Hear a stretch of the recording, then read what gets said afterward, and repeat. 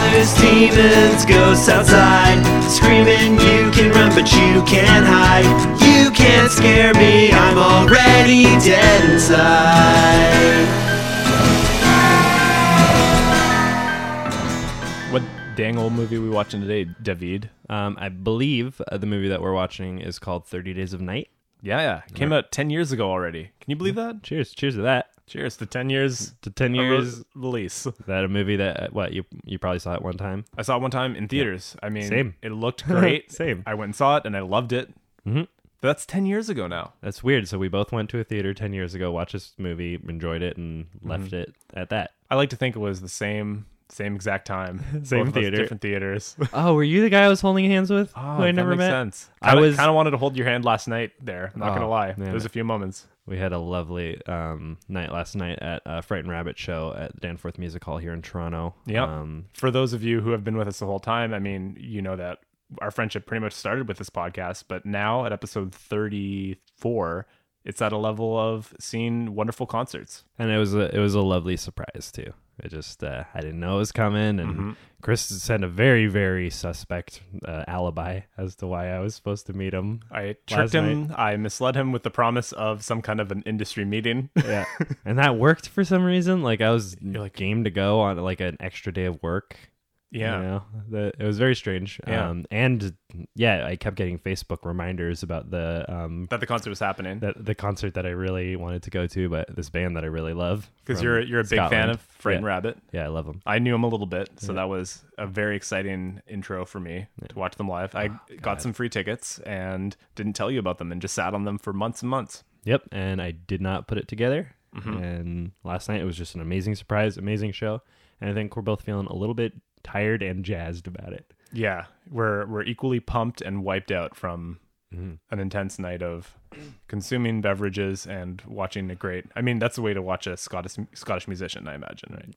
Or most musicians. Being drunk. Wasn't he having such a good time? The amount of banter and crowd work that he did was probably more than any performer I've ever seen. Like he, after the first song, talked for 5 minutes, then went into the second song, and that was the bar that he set for himself, which he pretty much kept up with the whole night. Yeah, and he was even like sort of like censoring himself. He was like, "Man, I'm not just gonna talk the whole time, you know. Like, yeah, I'm not gonna like be all proud of myself and like say all this stuff." He was making a bunch of jokes, like recurring jokes. Yeah, he was and like just laughing his ass off, having the time of his life. He seemed to be in such a good mood, which just is only going to come through in the music and itself. It so did. Yeah, that was so much fun. That was great. So yeah, we were up late doing that, and so we slept in a little bit today. Yeah. Just doing one of those classic single episodes from the early days of the podcast. Yep. Or single recording which days. I think is probably a healthy thing to get back to. We did 11 episodes. We recorded 11 episodes in 5 weeks the other month, which I think is too much. I think that results in a little bit of burnout.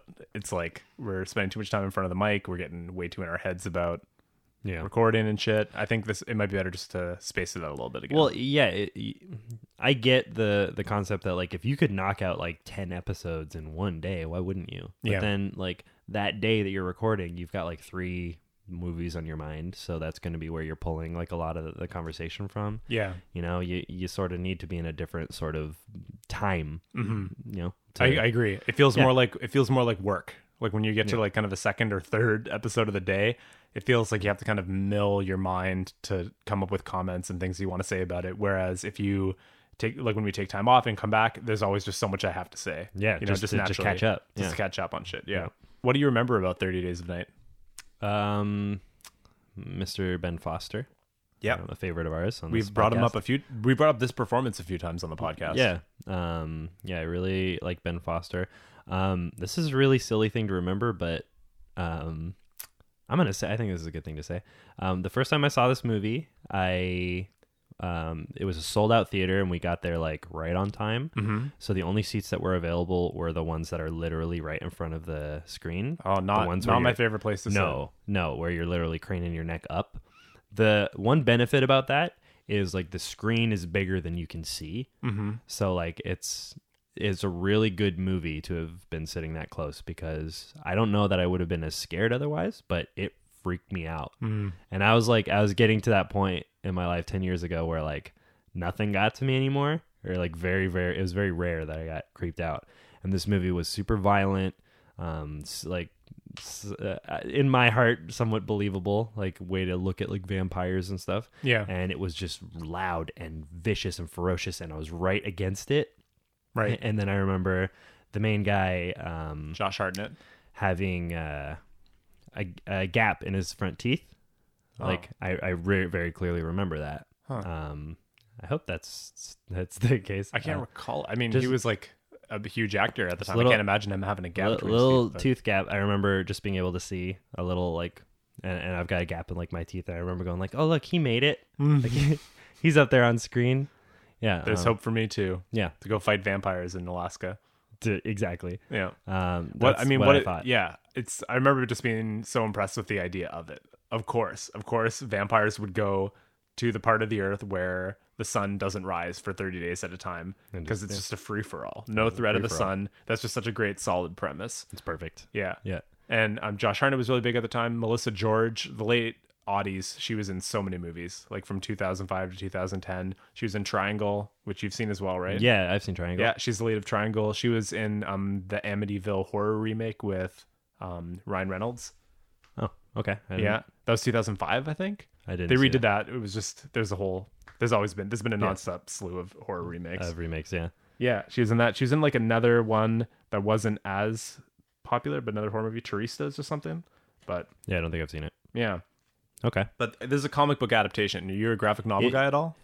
Some of them, yeah. Was it first prior to the movie, right? Yeah, I was looking into it a bit, and apparently the graphic novel writer was writing it at the same time of realizing that, or at the same time he was writing it, he was realizing that this is a good movie idea. I should shop it around as a film.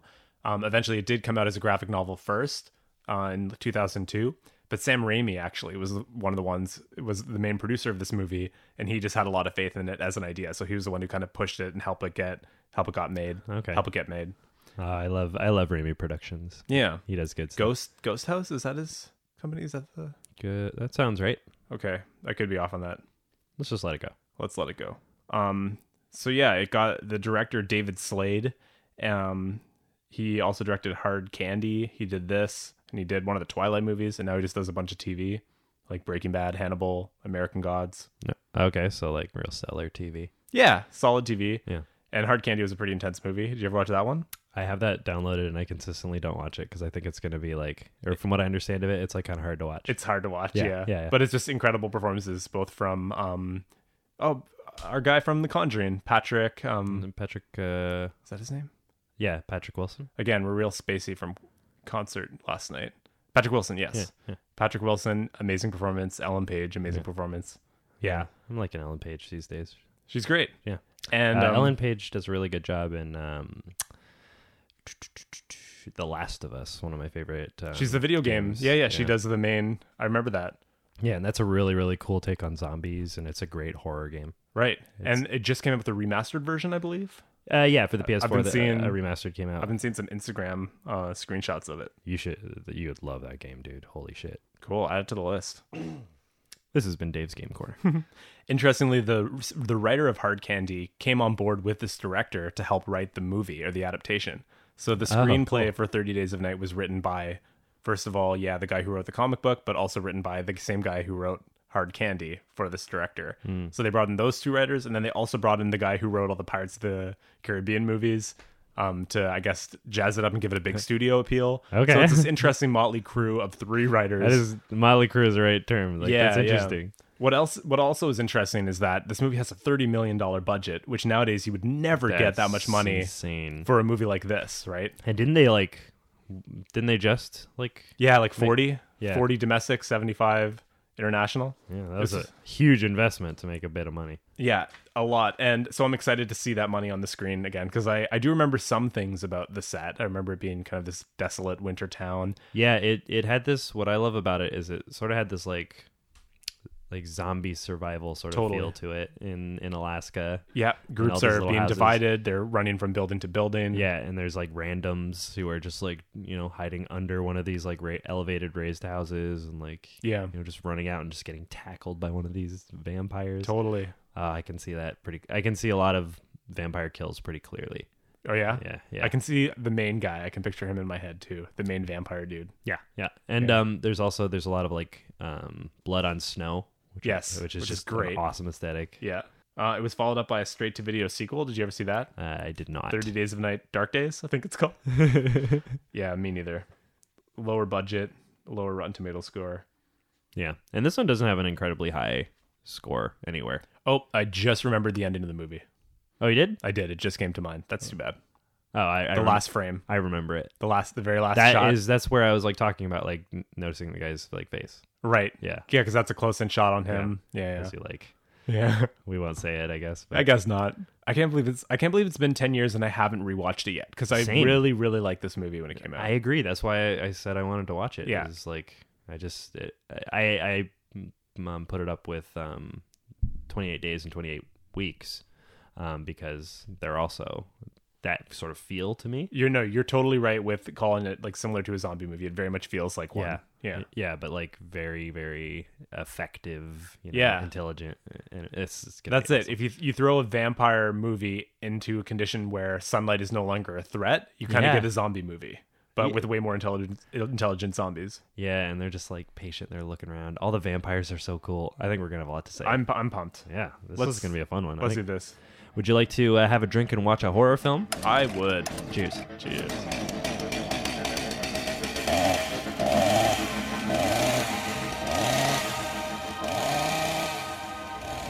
You know what? The one thing that really strikes me, especially with the lead up to this, is we were kind of talking about Ben Foster and the Ben Foster performance and how much this, kind of put him into our heads. Yeah, and how much he owned genre films in the late aughties, like this one, 3:10 to Yuma, Pandorum. I feel like there's another one. There are a few that really stood out at that time. Yeah, and he doesn't last that long. I forgot. I couldn't believe how little he was in this film. Like the main images that I remember of this movie are kind of him in that jail cell. Yeah, saying they're coming. I feel like that was like a really long, drawn out process, but no, it was not. No, he was probably out of there in the first half hour. He must have only been on set for the first week of filming or something. I think it was a pretty short stay for him. Yeah. And he was so good. Still fantastic. Just like his voice is like chilling. And his character was so important to the setup of the story. Absolutely. Like he could almost be like implied and shown once. Yeah. You know, it's such a well-written plot, like in terms of setting up how they come to town, because he was kind of the guy you send in first to go destroy all the cell phones, kill the dogs. Yeah. And pave the way for them to be able to come in to town. Yeah. On that ship, I'm assuming, right? We don't get much more about that ship other than the first shot of the movie. Yeah, is that where they are? I wonder.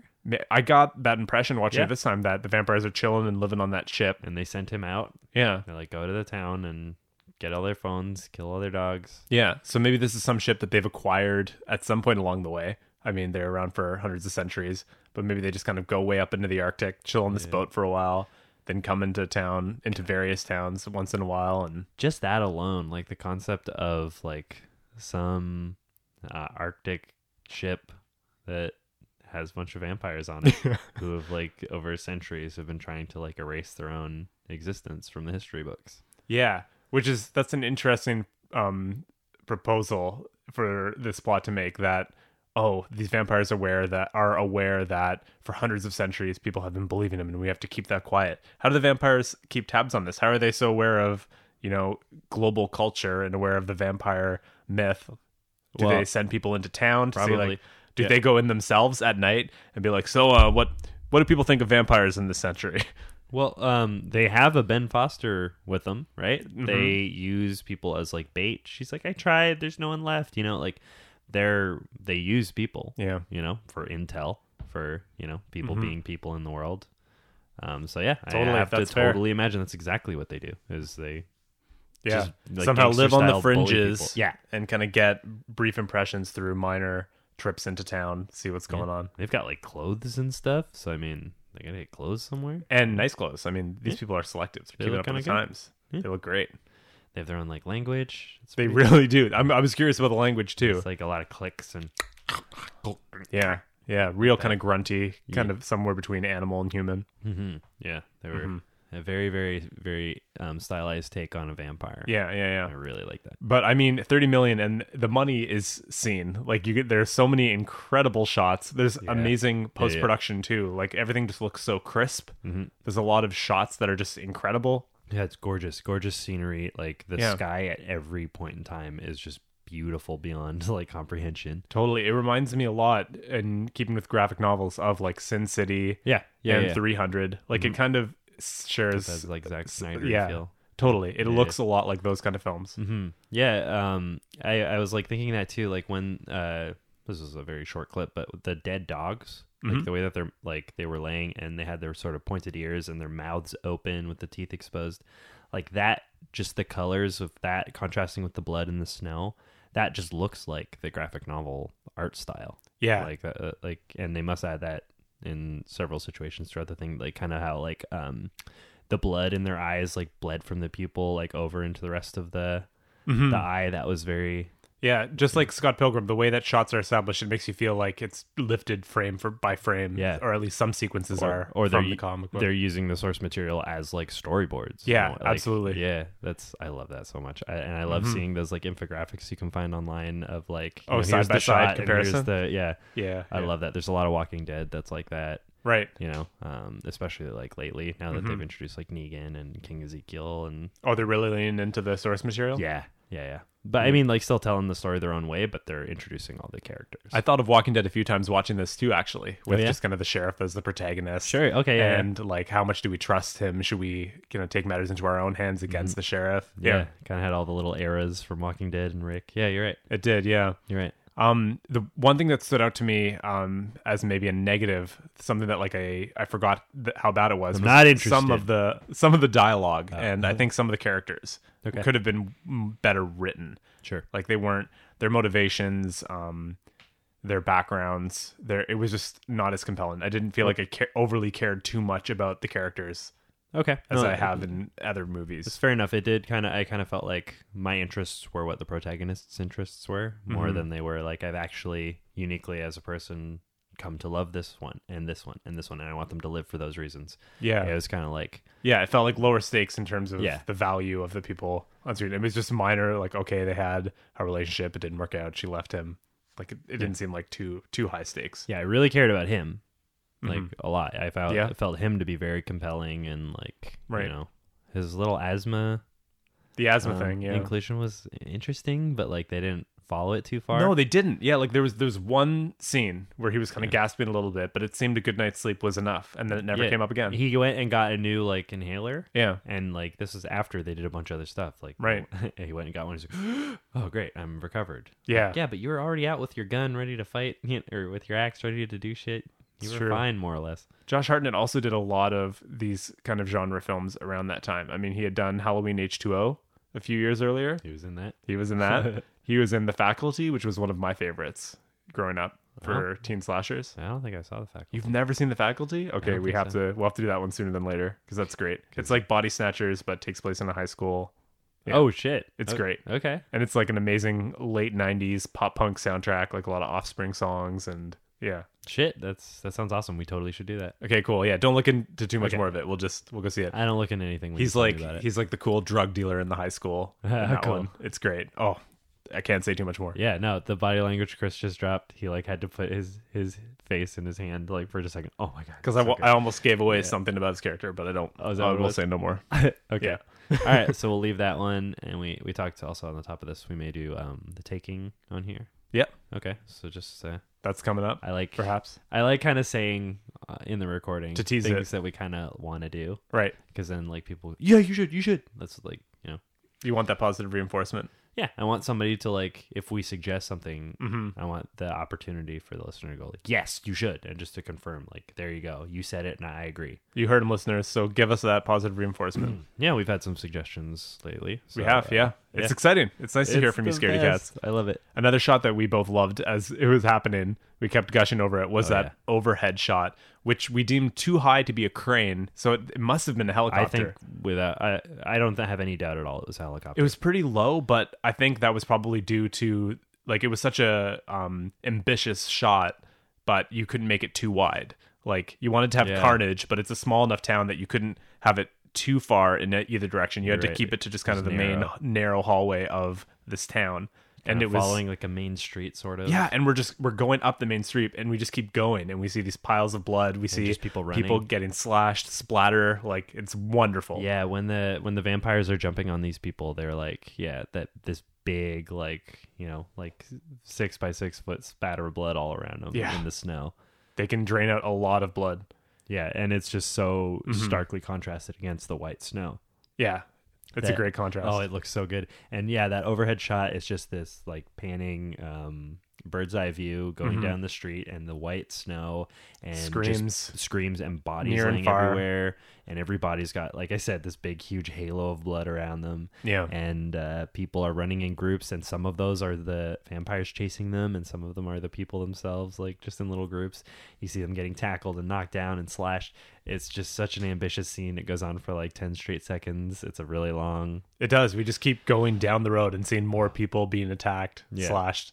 The cool, fun, like floaty jumps that they do to land on people and cars. And Yeah, in terms of just cinematography, I think that was my favorite shot. yeah, Like, it was just so good. The carnage, just like, look at the havoc these things wrought, and just immediately, as soon as it starts, they just... I also love that they know that they have 30 days and they can pace themselves a little bit, and they don't want to eat everyone at once. So they're somewhat biding their time. Like, they're aware that there are more people around, but they take it easy for some periods of time, Yeah, like, you have that first, like, initial, like, feast, right when you show up to start. Yeah. Everybody gets to eat as much as they want, but then it'll become slimmer and slimmer pickings, and it's going to be all about the hunt and the using your tricks to lure them out. And not only that, but they had, like, a crazy exit strategy, too, with the pipeline.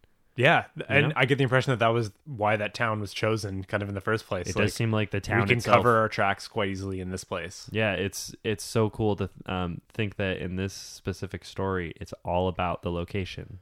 Everything is about the location. It's this little town. It's going to be dark for a month, so there's no sun. There's no way out in that month, so they're completely isolated. Yeah, you send in your harbinger ahead of time to take care of the phones and the escape via dog.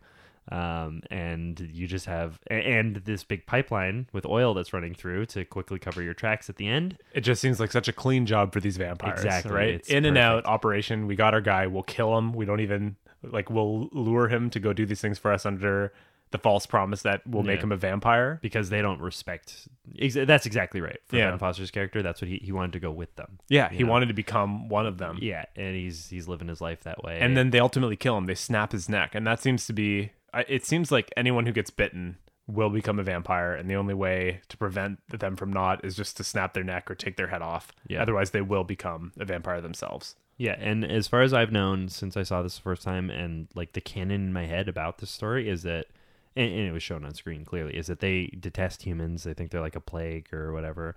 They need them as a food source. Yeah. But this dude never had any intent, or the main vampire never had any intentions of bringing Ben Foster along, or any other human for that matter. Yeah, which is somewhat surprising because Ben Foster seems like so essential for them, for them to have someone to go in there beforehand and get the shit done, pave the way. Yeah. So maybe Ben Foster has been like a tool that they've been stringing along for multiple years. 100%. Definitely. Like maybe this, and they're just kind of retiring him at this point, or they're sick of him. But I was surprised that they didn't find a way to kind of drag him along even further and use him for another year. Yeah, But look how rotten his teeth are. Like he wanted ground beef. Like, it's clearly like the Yeah. culture that has gotten into his head too. Like, if they live on that ship, theoretically he's been with them. Mm-hmm.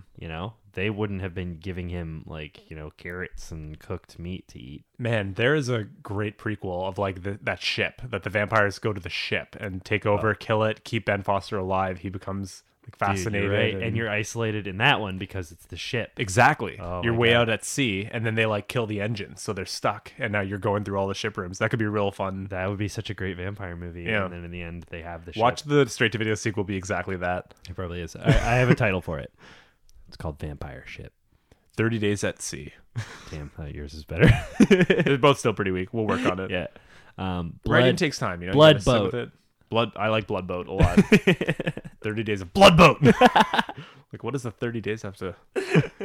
Why don't you raise your hands for that? The reveal This of is my Blood Boat. Blood Boat. Yeah. That was a Goreburger reveal. Also, I love that guy that you say is from Sons of Anarchy with the beard. Yeah. the tractor driver, when he gets out with that giant chainsaw of a tractor, Yeah, don't know what that tool's all about. That's but just a giant chainsaw on maybe wheels. breaking into the ice or something like that. I guess. But it was fantastic for a movie in which you have to kill a bunch of vampires. Yeah. Especially when he's spinning around and just cutting them all. Yeah. When a vampire drops on it off of the roof and just chugs along. rolls forward, or he gets shot by the shotgun into the blade, Into the gets cut blade. in half. He's mangling heads by swinging it left to right. There was great violence in this movie. Oh, like amazing. really pleasing violence. I loved, just specifically about pleasing violence. I loved earlier on where those two guys and the girl leaving work, and whose place are we gonna go to? And then the one guy gets dragged off. Yes. And then as the other guy goes to investigate, you okay? Yeah. Throws him back behind the dude. Yeah. Just like gashed, like shoulder to shoulder, and just bleeding out. That was just amazing how he like landed behind. They're like right at thrown. first. They're just messing with him. It supports that like there's too much to eat day one. Absolutely. You know? Because he's still bleeding out. They're not economical care. with it at all. Yeah. Like he's pouring that blood out everywhere into the snow that they could be eating. But they're just having fun. It's like those whales in Planet Earth that are just tossing the seals off their tail. Oh, that's sad. Yeah, It's very sad. But hard that to the watch, vampires are doing the same kind of thing, just throwing humans around just to mess with them even more. Like they could have kept them off in the shadows, but they wanted to mess with the other two people by throwing their dead friend behind them. Yeah, because they don't like really hate and do Yeah. not respect human beings. They think they're terrible. Yeah. So like if there's a day you show up to the let's make this vegetarian friendly. You show up to the fruit store, and there's it's like everything's free. Then there's too much to take. Yeah. You just fill your belly, and then after that, a couple days later, You're want more. you're juggling apples because you got so many of them. You don't need to worry you're about throwing them. them around. Yeah. But seeing that chainsaw at the beginning is very exciting in a movie like this where there's going to be carnage. Yeah. Because you see, it's like a teaser. It's like, oh, this is going to be used later. Just you wait. Oh, yeah. And it was the same thing with, in that factory, the grindy machine, Yeah, like right? Didn't he had like a name for that or something? Did he? I think he did. Anyway, But you see that thing spinning around, Yeah. and the guy's angry and he throws like a lead pipe in it or something like there's that. like a knife, a big A crazy big knife, yeah, and it just eats it up, no Just problem disappears, whatsoever. yeah. And the camera lingers on it, and you're just so excited for what's going to happen with that thing later. And if anything, they could have spent a little more time with that grinding machine. Yeah. But then it also makes sense, like, because you're like, okay, this big, huge, fuel burning Yeah, machine that probably makes a ton of sound. Maybe they don't want that running the whole time they're hiding from the vampires. But then they also get to use it in that amazing scene where the one vampire gets just Bautista. eviscerated. Yeah.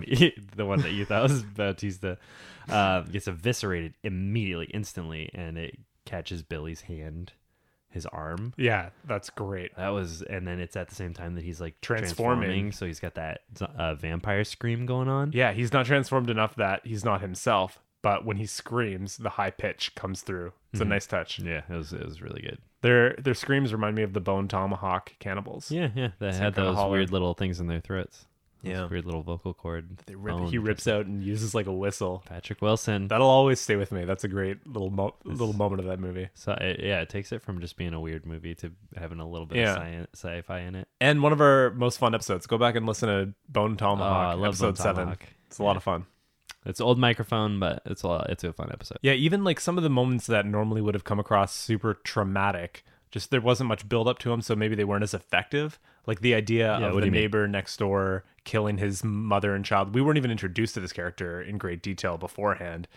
They stumble upon, he had to kill his wife and kids. Like it didn't have the same kind of punch that usually killing your wife and children would have in a movie like that, Yeah, maybe. I've got a slightly different take. Is like, yeah, we were removed from that character for a huge component of the episode, but he was like the Shane to the to Rick kind of thing from like Walking Dead. Like he was the co best friend, kind of like they were driving together at the beginning. I did sort of establish this. You like, felt somewhat attachment to him? yeah, because he offered frick, I don't know anybody's character names except Eben.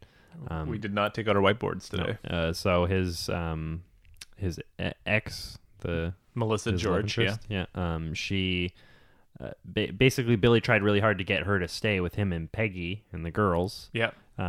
Because admitted to like having this agenda of like finding out what happened to get those two back together. Like it was this real kind of like small town, like interfering in everybody's lives, or Right. the people who you care about's lives. So I got the impression that like he was willing to like take on the estranged girlfriend who he wanted them to get back together, and like it was a good thing that she was stuck here for a month.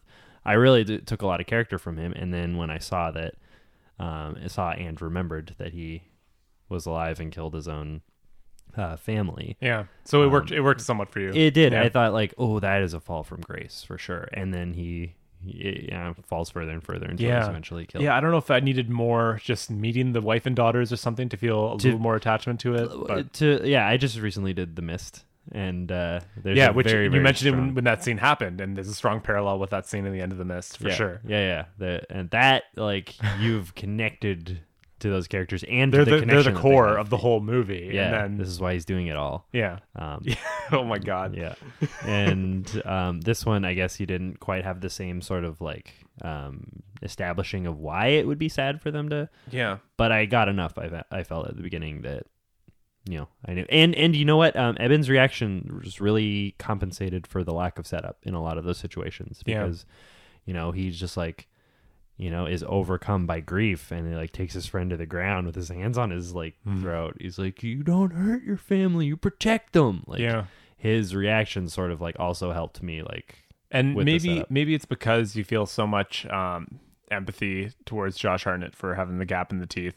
But I don't love him as an actor. Like I think he does a fine job here, but I'm not blown away in particular with his performance here. Yeah, and same with Melissa George. I thought she was way more exciting and interesting in something like Triangle. And I think this might be more my feelings towards the writing of the characters and the dialogue than anything else, because they've proven elsewhere that they can be very interesting performers. Yeah, comparatively, the performance is muted, and I don't know. That's not really the performance that was captivating was 25 years in a row Oscar-winning vampire. And he was. We can't call back to inside jokes that we make while watching the movie. It doesn't translate as well. I can call back to anything I goddamn want. All right. You know what that means? Cutting back in.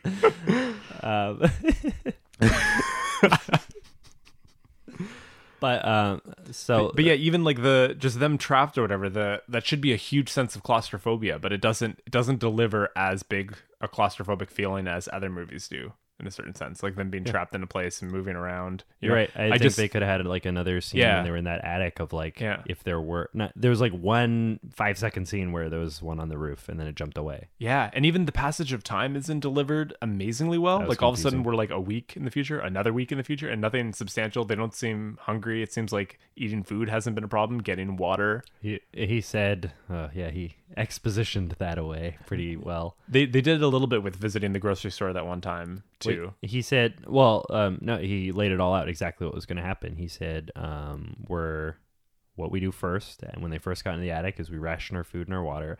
And this is like day 1 when it all happened. Yeah. And they finally, after all these circumstances, end up in the attic with their little band of survivors. And he says, it was like, what do we do? What do we do?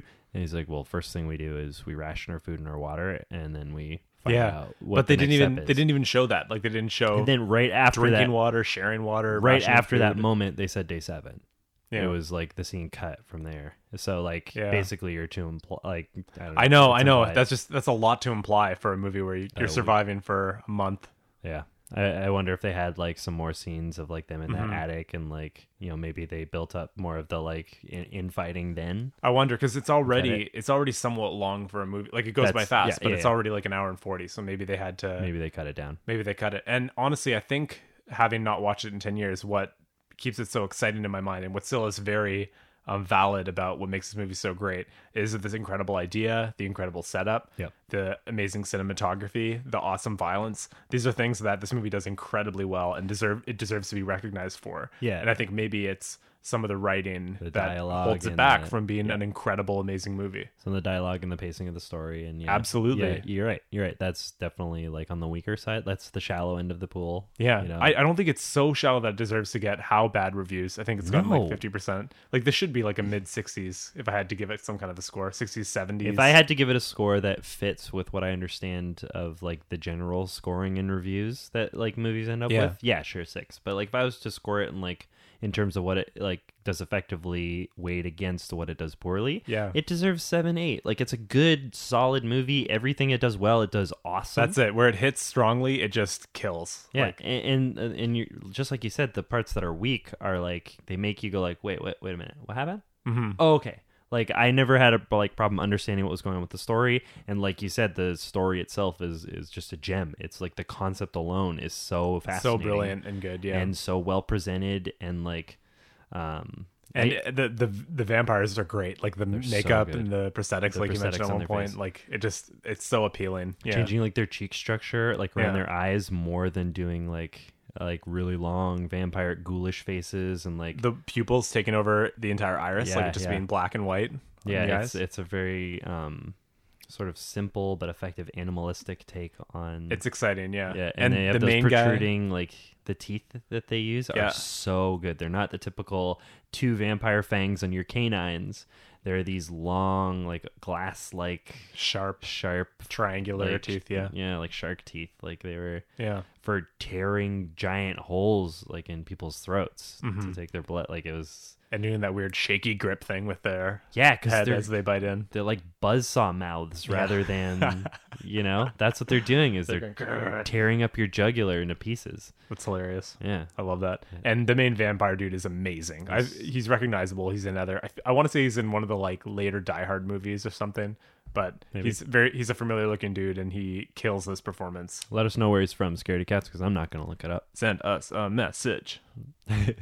Yeah, he was so good. Like just his face and his like sort of like he had a bit of a slack jaw. Like he just had an open Yeah. mouth most of the Yeah. time. Just Yeah, that's a choice for sure. yeah, but it was like this incredible like he also had this like air of dignity to him, like that the rest of them didn't. He did. I mean, he was their leader. He was respected by all of them. Yeah. And there's no like inherent thing about him that makes him a leader. So it's clearly his particular personality that is Yeah. so commanding of a presence. Yeah, to he's lead got the rest of them. vampire charisma. Yeah, and I mean, he's pissed because his partner of centuries, Yeah. at least centuries, Sure. is now killed in just a single moment. You know, usually this thing should have gone by like clockwork. Yeah. Like they have it set up so easily. It's just a few dozen people.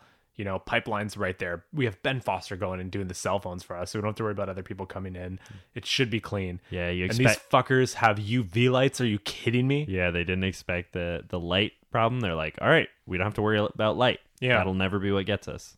It's amazing that they even have the foresight to know that they have to deal with cell phones, which are, 5 to 10 years old. For creatures that are hundreds, if not thousands of years old, to like tap in and be aware of something that they need to cover their tracks on so recent. I also heard the term satellite phone specifically. So those have been around A little bit longer, a yeah. little bit longer, and just radios in general like have been. So Yeah. like At that least even 100, 200 years. and yeah. and they're on a ship too, so they're gonna have like real good knowledge about like radio systems being the way that you They communicate. had probably a great education being just hanging out on that boat for the rest of the sunny days. I wonder if they're like they're boat people, like humans who are like got vampired on a boat or something. But like they said, centuries, like their so it's been origins? hundreds of years, so maybe not.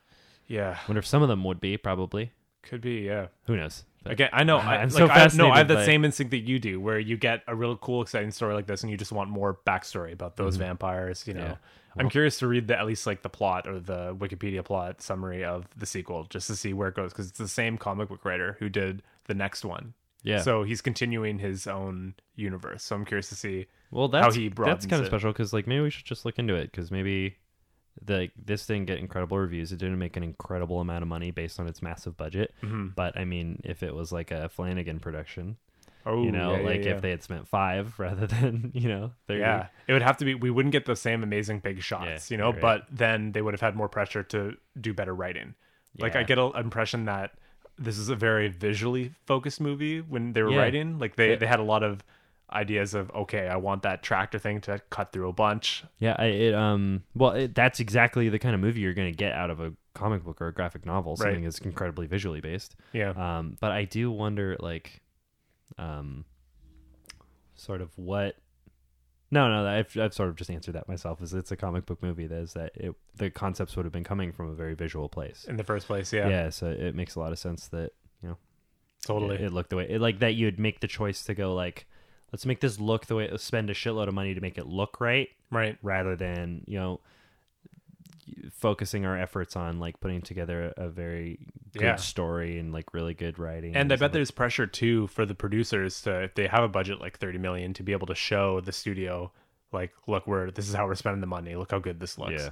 And I mean, some of just the shots themselves, especially wider shots outside where the snow is coming down, it just looked so crisp, so neat. Yeah. I'm very curious about how they made this movie. Like if they did go to a small town way up north somewhere, or if a lot of it was in the studio. I was thinking that as well. If they went to like just a snowy little place and did it, or if they actually went to like something remote and Alaskan to get the best. I don't know. It's tough to say because you'd also think if they did go to some place like that, they would be really fighting against the isolation and the weather and all that sort of stuff. Yeah. But they had a shitload of money, so it could go either way. Yeah. Like, why cut corners and go to like some little town when you've got literally all the money in the world? Yeah. I don't know. It's tough to say, but like I was really curious as well. Like, when do you choose to commit, and when do you go monster style, and like probably just shoot when you're not allowed to shoot? Like, when do you save money and when do you spend money? Just go for it straight up. Yeah. And they had one of the Pirates writers on here. So I think that was probably a force of like, we got the money. Let's throw it in. We can spend $2 million on this tractor scene alone. Let's chop up some vampires. Yeah. Wow. It's weird to think of we can spend this much money on this alone. Like they could. They could. And you're never going to have a movie like that with $30 million. At least in our time, that seems insane to allocate that much funds to it. And then if you do, like, you're going to be putting in like a lot of that money is going to be going to like big name actors and stuff. And to justify, you're like, well, if we're spending this much, we need to guarantee that people will come out to it. Yeah. Maybe. I mean, like even Ouija 2 brought in way more money than this. Like they made like 100 million or something like that, which is crazy off of such a lower amount of cash. Yeah. Ouija, that strange animal that is Ouija.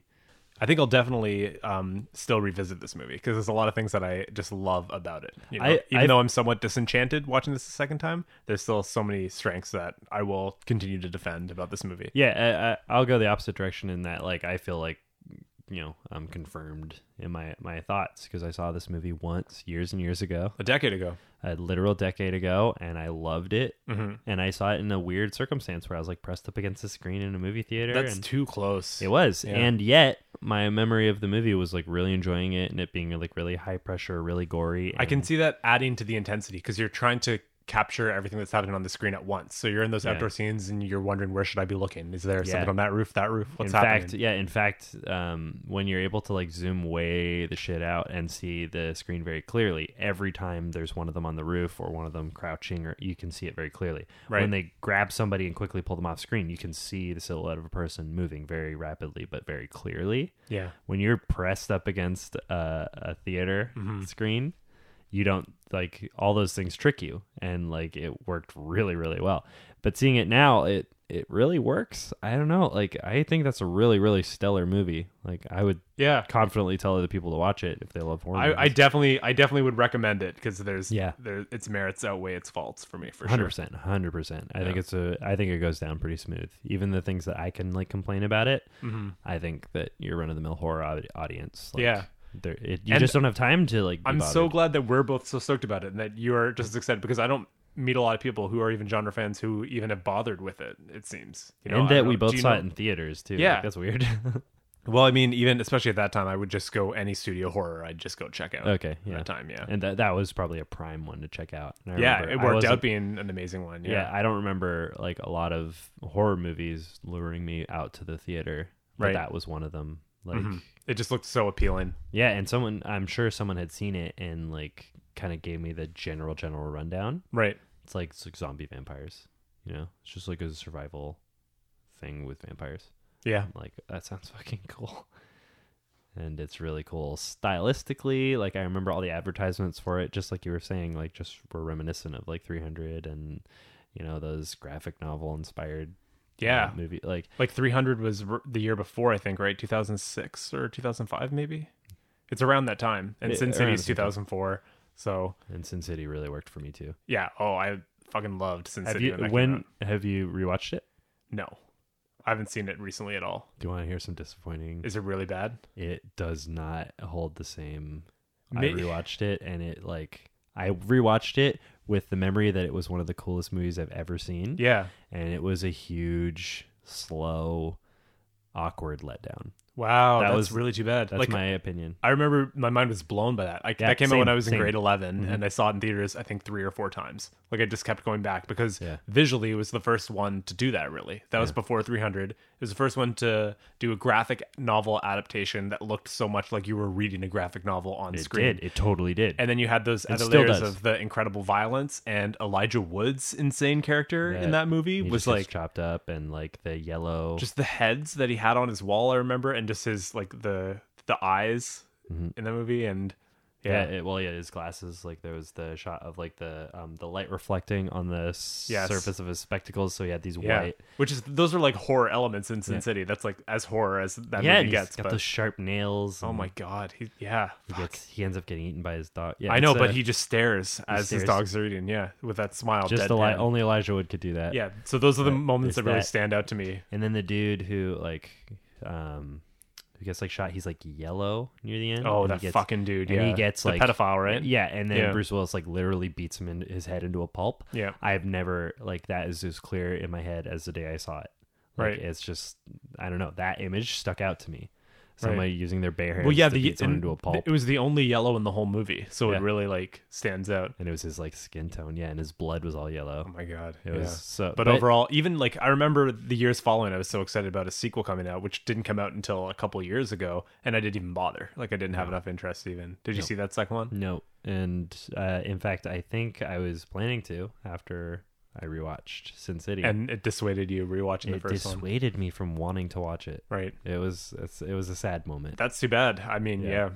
I mean, just it like fits with this conversation because going back 10 years later and watching 30 Days a Night, doesn't it's- it holds up in my yeah. opinion. It when you holds up. watch movies like this that you once liked, it's always a bit of a gamble. Yeah. You know, sometimes they're not as good as they were, but I'm totally with you that a lot of this movie holds up just as exciting as Yeah. it did 10 years ago. I think it does. And I it just love makes me want to watch a few more Ben Foster movies from that era. You got to watch 310 to Yuma. Yeah, I haven't seen know. that yet, I yeah. love Russell Crowe. I love Ben Foster. I know I have to. It's perfect. He's just so good for that. I mean, he doesn't seem to do these kinds of movies anymore. I know he was in Hell or High Water, which did really well last year. I haven't seen it yet. I haven't seen it. We should just watch that for fun sometime. It's not a horror movie. It's like a bank heisty movie. Jeff Bridges is the sheriff of a town, and Ben Foster and Chris Pine are bank robbing brothers or something Oh, like that. wow. Yeah. Foster and Chris. I like Chris Pine a lot. And I think he's very kind of against type in this movie.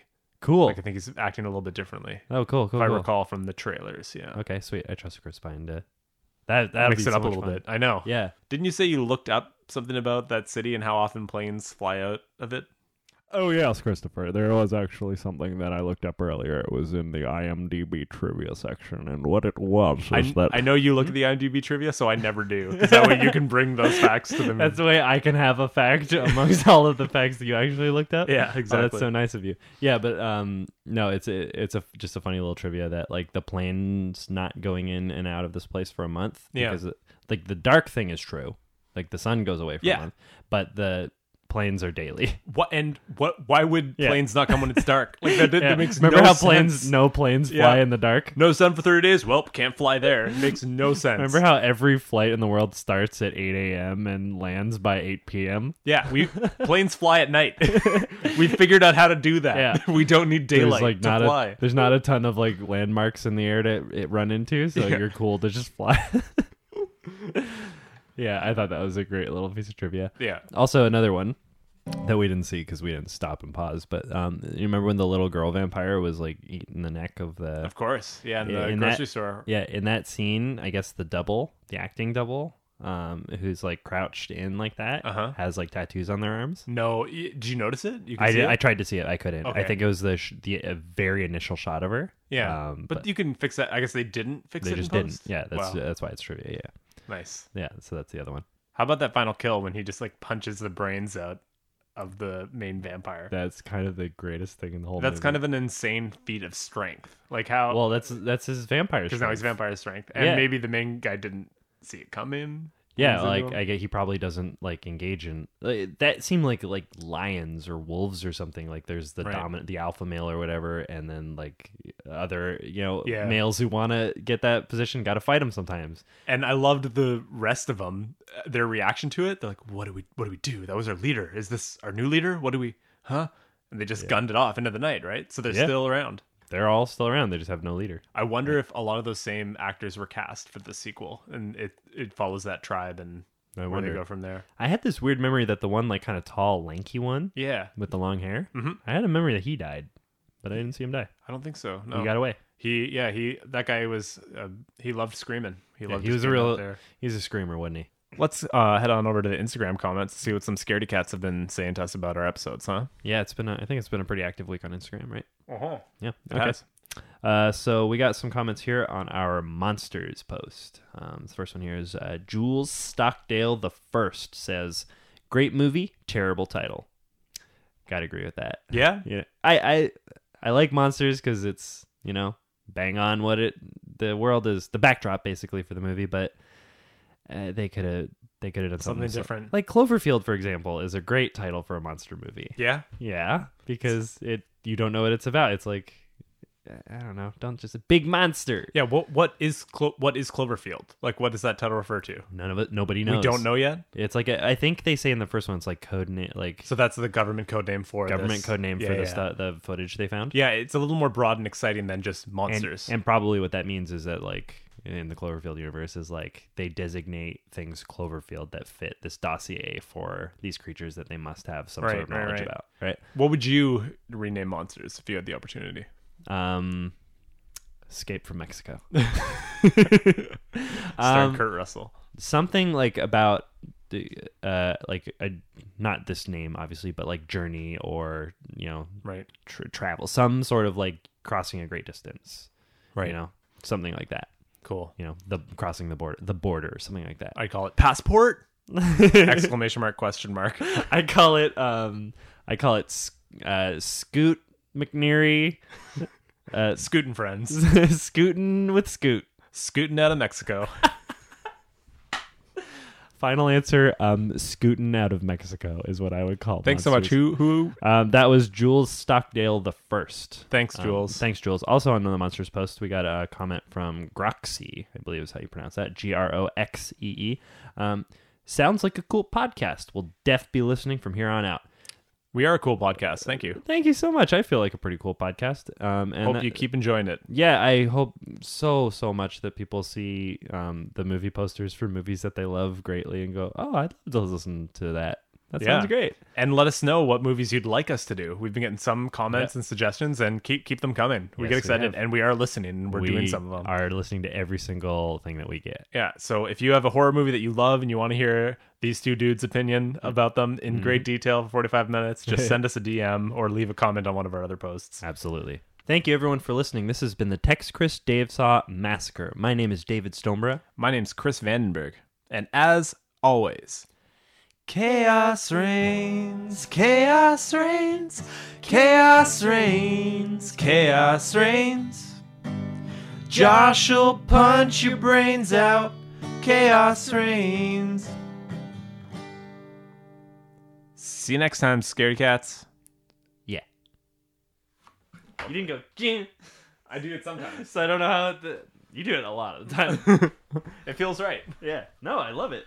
Jing. It's just a great way to end it.